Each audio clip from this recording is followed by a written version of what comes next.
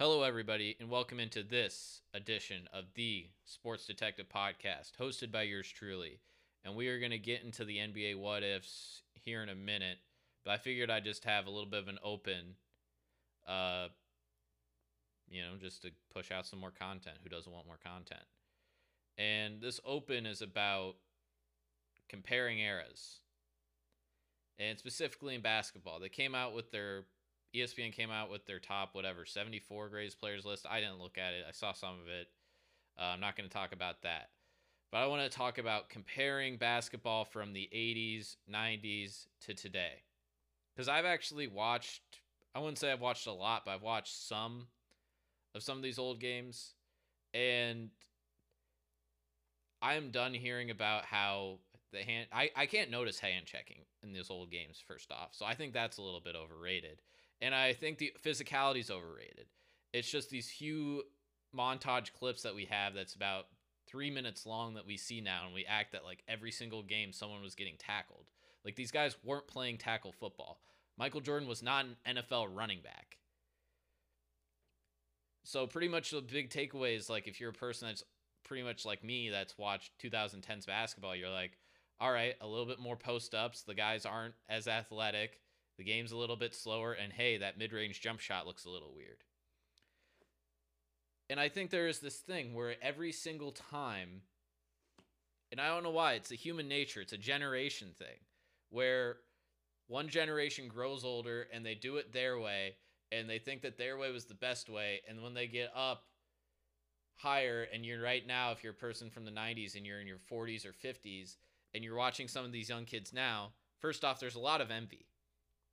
You envy that Tobias Harris is making $180 million, even though he's not going to make an All-Star game ever. You envy that all of these guys are making $40 million, when back in your day you could barely make a few million, if that. And it's the same exact thing. I've been reading this old book. It's called Loose Balls: The Story of the ABA by Terry Pluto. And there's one quote early in it where it's this one player, because obviously the ABA was like late 60s and it went through most of the 70s. I think it failed in 77. And there's this one quote from this player where he was like, you know what? These guys today, they're all paid too much, and the game's not as physical now. It's all a love fest. And I'm like, did that guy just, did someone from did Jalen Rose from 2020 go back into the 90s and give that quote for Terry Pluto? But essentially saying that this happens. It keeps going on from generation to generation. And I think we have just misconceptions on players' skill set. And I hate when people say, oh, you come back today. You also have to factor in the bad things about what happened today. The AAU system we have is horrible. They run these kids, not anymore because there's no basketball going on because of the virus, but they run these kids all weekend, all year. They play 5-10 games a weekend. They wear down their bodies, and they're also getting to the league earlier. So these kids' bodies are actually wearing out a little bit faster than they normally would. And it's also, I think we underrate the aspect of social media. Social media killed LeBron James. Believe it or not, LeBron James isn't mentally weak. Kevin Durant isn't mentally weak. But when you have to understand, when you grow up in this access and you have social media when you're younger and you keep growing up and then you actually get to this fame, things that you do when you're 26, 27, 28, and you are this monumental person, that you actually could get away with the stuff that you did when you were 16, you couldn't get away with it now. And you actually have access to all these haters. And I saw that thing with Michael Jordan reading that newspaper, and he's like, oh, I got something for you. Yeah, if he was in 2020, he would just be strolling through his phone, and you can go down a rabbit hole at that because it's just unlimited. It's just unlimited access. And this isn't me to say, you know what, people from the old wouldn't survive today, and people from the new would dominate in the old days. It's me saying that we have an inaccurate representation of this. And also, I'm done listening to players when they talk about this, because players typically, for the most part, I'm not going to say all, but I'm going to say for the most part, either have a bias or they have a hidden agenda. So have you ever noticed that, like, guys from, like, the 90s are just going to, like, severely, like, overrate the players that they played with? You know, they're like, oh my God, look at Patrick Ewing. You know, Hakeem Olajuwon's a top 5 guy. Oh, look at that Charles Barkley guy. You know, Isaiah Thomas, I think he's top 10. Isaiah Thomas, good guy. Probably top 30, not top 10. And there's also this thing too where they also, like, even back on what I was just saying, Kendrick Perkins calls LeBron number one. He played with him. Kendrick Perkins also, like, rates everyone that's super high are guys that he played with. But there's also this thing too where guys from the old, or even, 10, 15 years ago, like the bad boy Pistons. I saw Bill Laimbeer being like on ESPN a week or two ago, and he was like, you know what, like, I think LeBron's better than Jordan. It's just like, and it's like, yeah, you probably think that because for the most part, when Bill Laimbeer and the Pistons played Jordan, more often than not, the Pistons actually beat the Bulls. So in their mind, they're like, hey, we kicked his ass for the most part. He just swept us one year when we got a little bit older. We kept losing guys in the expansion draft. So we were better than him. And it's also the same thing, too, when you're the Celtics, like the big three Celtics in the 2000s, when you have Pierce, Garnett, and they beat LeBron a bunch of times, and they're like, okay, you know what? This LeBron guy's not that good. We beat him up, and we made him have to go to Miami. So we can't, players you really just can't, you really don't understand it. It's like Charles Barkley's like, you know what? I have Oscar Robertson in my top 5. And we also did this TNT players draft where they draft their all-time teams, and Charles Barkley had the first overall pick, and you drafted Allen Iverson. You also have to factor that in. Maybe not Charles Barkley's brightest moment there. And also, I might do this later. I don't know if I'll do it anytime soon. But we have this revisionist history on Wilt Chamberlain. People hated Wilt Chamberlain. And I think people just look back and they're like, oh my God, look at all those points. Oh my God, he led the league in assists one year. Wilt Chamberlain was really good. He was probably the most physically talented and most physically gifted player of that era. But he didn't know how to win like Bill Russell did. So when people are like, you know what, Bill Russell he only averaged like 15 points. Every time he played Wilt Chamberlain, he kicked his ass. Like, he kicked his ass. And you're like, well, you know what, Wilt got whatever on him. Because he was Wilt. And it's like, okay. Like, Wilt just didn't know how to play. He was a horrible free throw shooter. So I think we overrate Wilt Chamberlain. I think we underrate Bill Russell. And you're like, oh, Wilt Chamberlain didn't play with a lot of people. Oh, he had Jerry West and Elgin Baylor with him for a few years. Does that not help as good? Jerry West, Elgin Baylor, both top 20 players all time, by the way. Had Hal Greer, Billy Cunningham, both Hall of Famers. So pretty much I think is to say is it's really hard. I don't know how to do it. I'm not exactly know how to do it. You kind of just have to compare accolades. You really can't. I hate playing the, hey, drop him in this era game, drop him in this era game. And I also hate when you do that and you don't bring all of the factors back. And also, the bad boy Pistons wouldn't have beat up LeBron. The reason they wanted to beat up Jordan is because they're like, you know what, he's a little bit smaller. We got a bunch of guys that are like 6'8", 6'9". Jordan's like 6'6", maybe a little, pretty strong, but a little thin. I think we can push him around a little bit. They see LeBron James, they're not pushing him around because they're like, oh my God, that guy is bigger than us.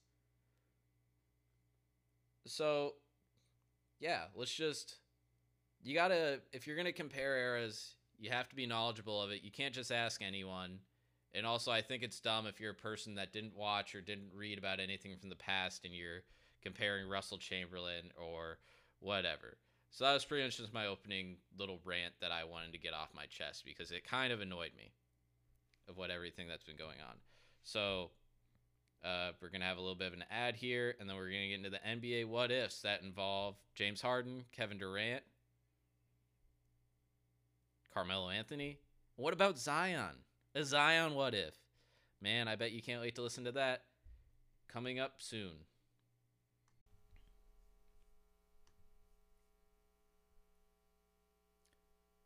Let's play the what-if game. You know what I mean. What if I took that job? What if I went to a different college? What if I didn't get so drunk last night?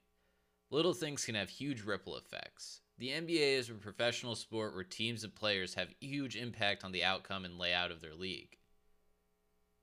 One of the bigger what-ifs in NBA history is what if the Portland Trail Blazers drafted Michael Jordan instead of an injury-prone center? Another big what-if in NBA history is what if the Portland Trail Blazers drafted Kevin Durant instead of an injury-prone center? Both of these are huge what-ifs that have affected basketball immensely over the past 40 years. But I think we haven't gone over a lot of the biggest what-ifs involving the NBA players we have in the league today. So for the purpose of this podcast and the next one or two that follow, we are going to explore the biggest NBA what-ifs of the 2010s and speculate how life could be different if just a few things went differently. A few qualifiers with this list. We are avoiding injury what-ifs because injuries are a part of the game. We are avoiding draft-related what-ifs unless the right decision was glaringly obvious at the time and the team still screwed up, Portland Trail Blazers. We are also going to avoid little in-game what-if scenarios. What if a player's shot didn't go in? Or what if a player didn't get called for a foul? Let's get started. What if the Oklahoma City Thunder didn't trade James Harden? In the 2012 NBA offseason, Sam Presti and Daryl Morey came to an agreement that may be the biggest what-if in the history of professional basketball, or maybe of all sports. The Oklahoma City Thunder were coming off a terrific season and an NBA Finals appearance. An NBA Finals that was a lot closer than the 4-1 record of it indicated. The Thunder had three of the best players in the NBA under the age of 24. Kevin Durant, Russell Westbrook, and James Harden. KD was a three-time first-team All-NBA member and a three-time scoring champion at the age of 23. Russell Westbrook was a two-time second-team All-NBA member at the age of 23. James Harden was the sixth man of the year at the age of 22. The Thunder had a problem. A good problem, but it was still a problem. They had a bunch of talent on their roster, but had no idea how it would fit. Kevin Durant was never going to be moved because he was by far the most talented. Westbrook had already proven he is a superstar, and OKC franchise catered to Westbrook because they discovered him in the draft.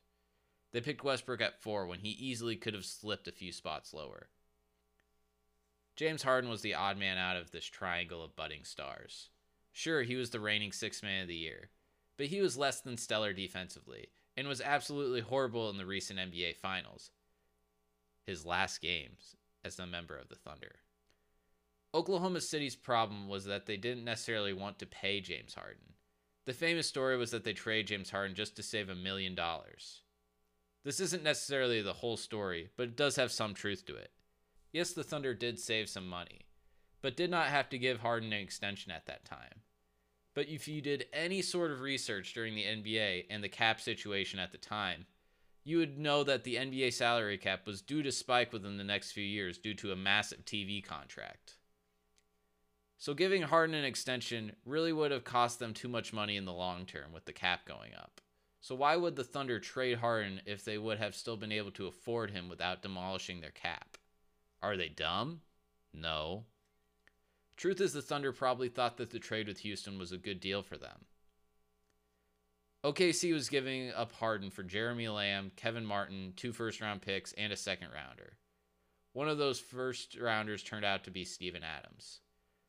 OKC also liked the idea to have Lamb and Martin as their wings to pair with their dynamic Batman and Robin duo of Durant and Westbrook. They also got a few first-round picks.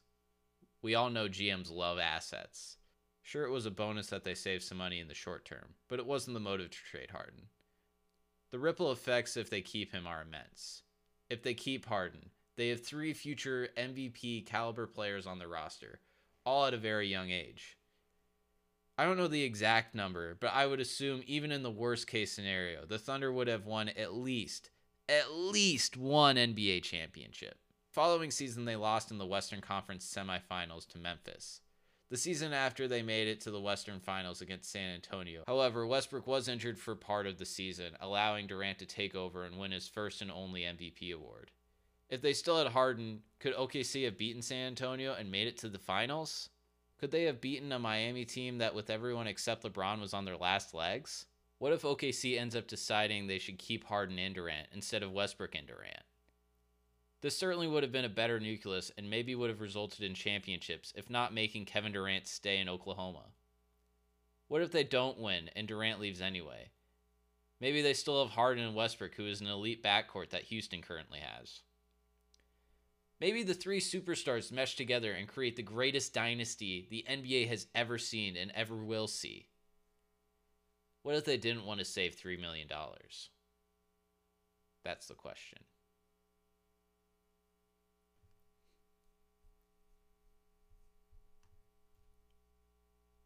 The next what if. What if Carmelo Anthony was a free agent in 2010? When Miami made their big three, it wasn't supposed to include Chris Bosh. Of course, D-Wade and LeBron have love for Bosh, but he wasn't on the banana boat. The man who was supposed to be on that big three was Carmelo Anthony. Due to how Carmelo handled his contracts, he was due to be a free agent in the summer of 2011 instead of 2010 when the big three was assembled. If Carmelo is a part of the big three, it changes his career for the better. If he is the third best player on a championship team, that helps solidify his legacy as an all-time great. On anyone's imaginary list of greatest NBA players, Melo would have certainly catapulted above the Reggie Millers and Dwight Howards of the world. Maybe with Melo, they win more than just 2 rings in Miami. Maybe he is good enough to be a difference maker in the 2011 finals Miami lost to Dallas. Maybe he could have been a difference maker in the 2014 finals Miami was outmatched against San Antonio. Instead, Melo stayed in Denver, only to ask for and eventually be traded to the Knicks in the 2010-11 season. He was the best player on a Knicks team whose ceiling was the Eastern Conference semifinals. He later re-signed with the Knicks for money, knowing that the franchise wasn't going to surround him with anything. This brings together an age-old theory in sports. Would you sacrifice money for championships? Carmelo didn't become a free agent in 2010, so he could get more money from Denver and New York. Meanwhile, D-Wade, Bron, and Bosh took discounts to form the Heatles. Carmelo also could have went into free agency in 2014 and went to the Rockets or Miami or anywhere else that is not the Knicks to try and be in a better position to win. But Carmelo stayed in New York for the money. Not saying that Carmelo didn't want to win, but he could have sacrificed a few bucks here or there to better position himself to get some rings. That is enough to put Carmelo's contracts on the what if list. Next what if. This is a recent one. What if the Knicks won the Zion lottery? This is definitely one we don't know all the answers to yet, but it is still very interesting. In a new lottery format that the NBA unveiled for the most anticipated lottery of the decade, the Knicks were one of 3 teams who had the highest odds of getting the lucky ping pong ball that would propel them into the 2020s on a high note. When the Knicks were announced as one of the 4 eligible teams to be for the first pick, people became antsy, hoping that the basketball gods would bless the tormented Knicks fans with the newest basketball phenom, Zion Williamson. However, the Knicks got the 3rd pick, and the New Orleans Pelicans got the lucky ping pong ball, even though they only had a 6% chance of getting Zion. The what-if possibilities of this scenario obviously aren't as defined yet, as they will be in a few years, but let's have the sports detective take a look at what would have happened if the Knicks got Zion. The Knicks win the lottery and select Zion. This could have set off a chain of events that affect multiple franchises. It was rumored the whole 2019 NBA season that Kevin Durant may be taking his talents to the New York Knicks in the offseason. As we know now, him and Kyrie Irving went to the Brooklyn Nets across town instead. Would a Zion lottery pick have been enough to sway KD and Kyrie to choose the Knicks over Brooklyn? What if the Knicks would have flipped Zion for AD anyways? The Knicks could have potentially created the newest big 3 of the Kyrie, Kevin Durant, and Anthony Davis. Or they don't trade Zion and have him as part of the big 3. Or they just keep Zion without getting any superstar free agents. If this is the scenario, the Knicks have a young budding superstar that they would eventually destroy. Bear with me for a minute. To start the 2019-2020 season, Zion was drafted by New Orleans, and David Griffin surrounded him with veteran free agents and the Kings ransom they got for Anthony Davis. If he goes to New York, they have no talent on their roster and sign a bunch of power forwards to pair with Zion. Overpaying a power forward is the basketball equivalent to overpaying a running back. If Zion gets hurt in New York, the Knicks may not have the patience of the Pelicans to teach Zion how to walk differently to help prevent future knee injuries. This is the same method the Golden State Warriors used to help Steph Curry prevent ankle injuries. Knicks ticket prices would have soared, and definitely sold out as they usually do. The pressure to have Zion return so fans wouldn't have to watch their typical dumpster fire team would be higher. Maybe the team asked Zion to come back too soon from his injuries, and he re-injures himself. Maybe for the worse. And maybe he battles injuries in New York for his whole career, like many feared his body type would be inevitable of preventing coming out of college. Like I said, we don't know how his career is going to turn out yet, but my guess is it will become one of the bigger what-ifs in NBA history when we see where his career will go. What if the Knicks won the lottery? Okay, thanks for listening. That's the pod. We'll be back next week with another part 3 of the strange, obscure, and awesome nicknames. I think this week's is probably just going to be strange and obscure. And then after that, not sure where we're going. Working on a golf pod. Believe it or not, on a superstar in golf from the 90s. And I think it's going to be pretty interesting. I think it might be one of the better pods I've done so far. So, yep, keep listening. Go back and listen to some old pods, and we'll see you next time.